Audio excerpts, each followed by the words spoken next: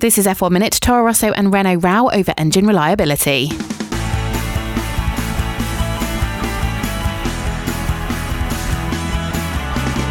Toro Rosso have really been struggling over the last few races, suffering power unit problems that have cost them running time and, more importantly, race finishes. Both drivers are due to have grid penalties again this weekend, and it has sparked a war of words between Toro Rosso and their engine provider, Renault. Renault boss Cyril Abiteboul told the media he was concerned about the setup of the engine within the Toro Rosso car, claiming there are no coincidences in this sport. Incensed, Toro Rosso released a full-page statement saying the last race in Mexico saw only 2 cars out of 6 finish the race, highlighting the poor reliability. We mustn't forget they are fighting with Toro Rosso for a better position in the Constructors' Championship. It was no surprise, therefore, to see Abiteboul having an intense discussion with Red Bull chief Helmut Marko in the Brazil paddock, and it seems both teams are looking closely at their contracts for the final 2 races of the season.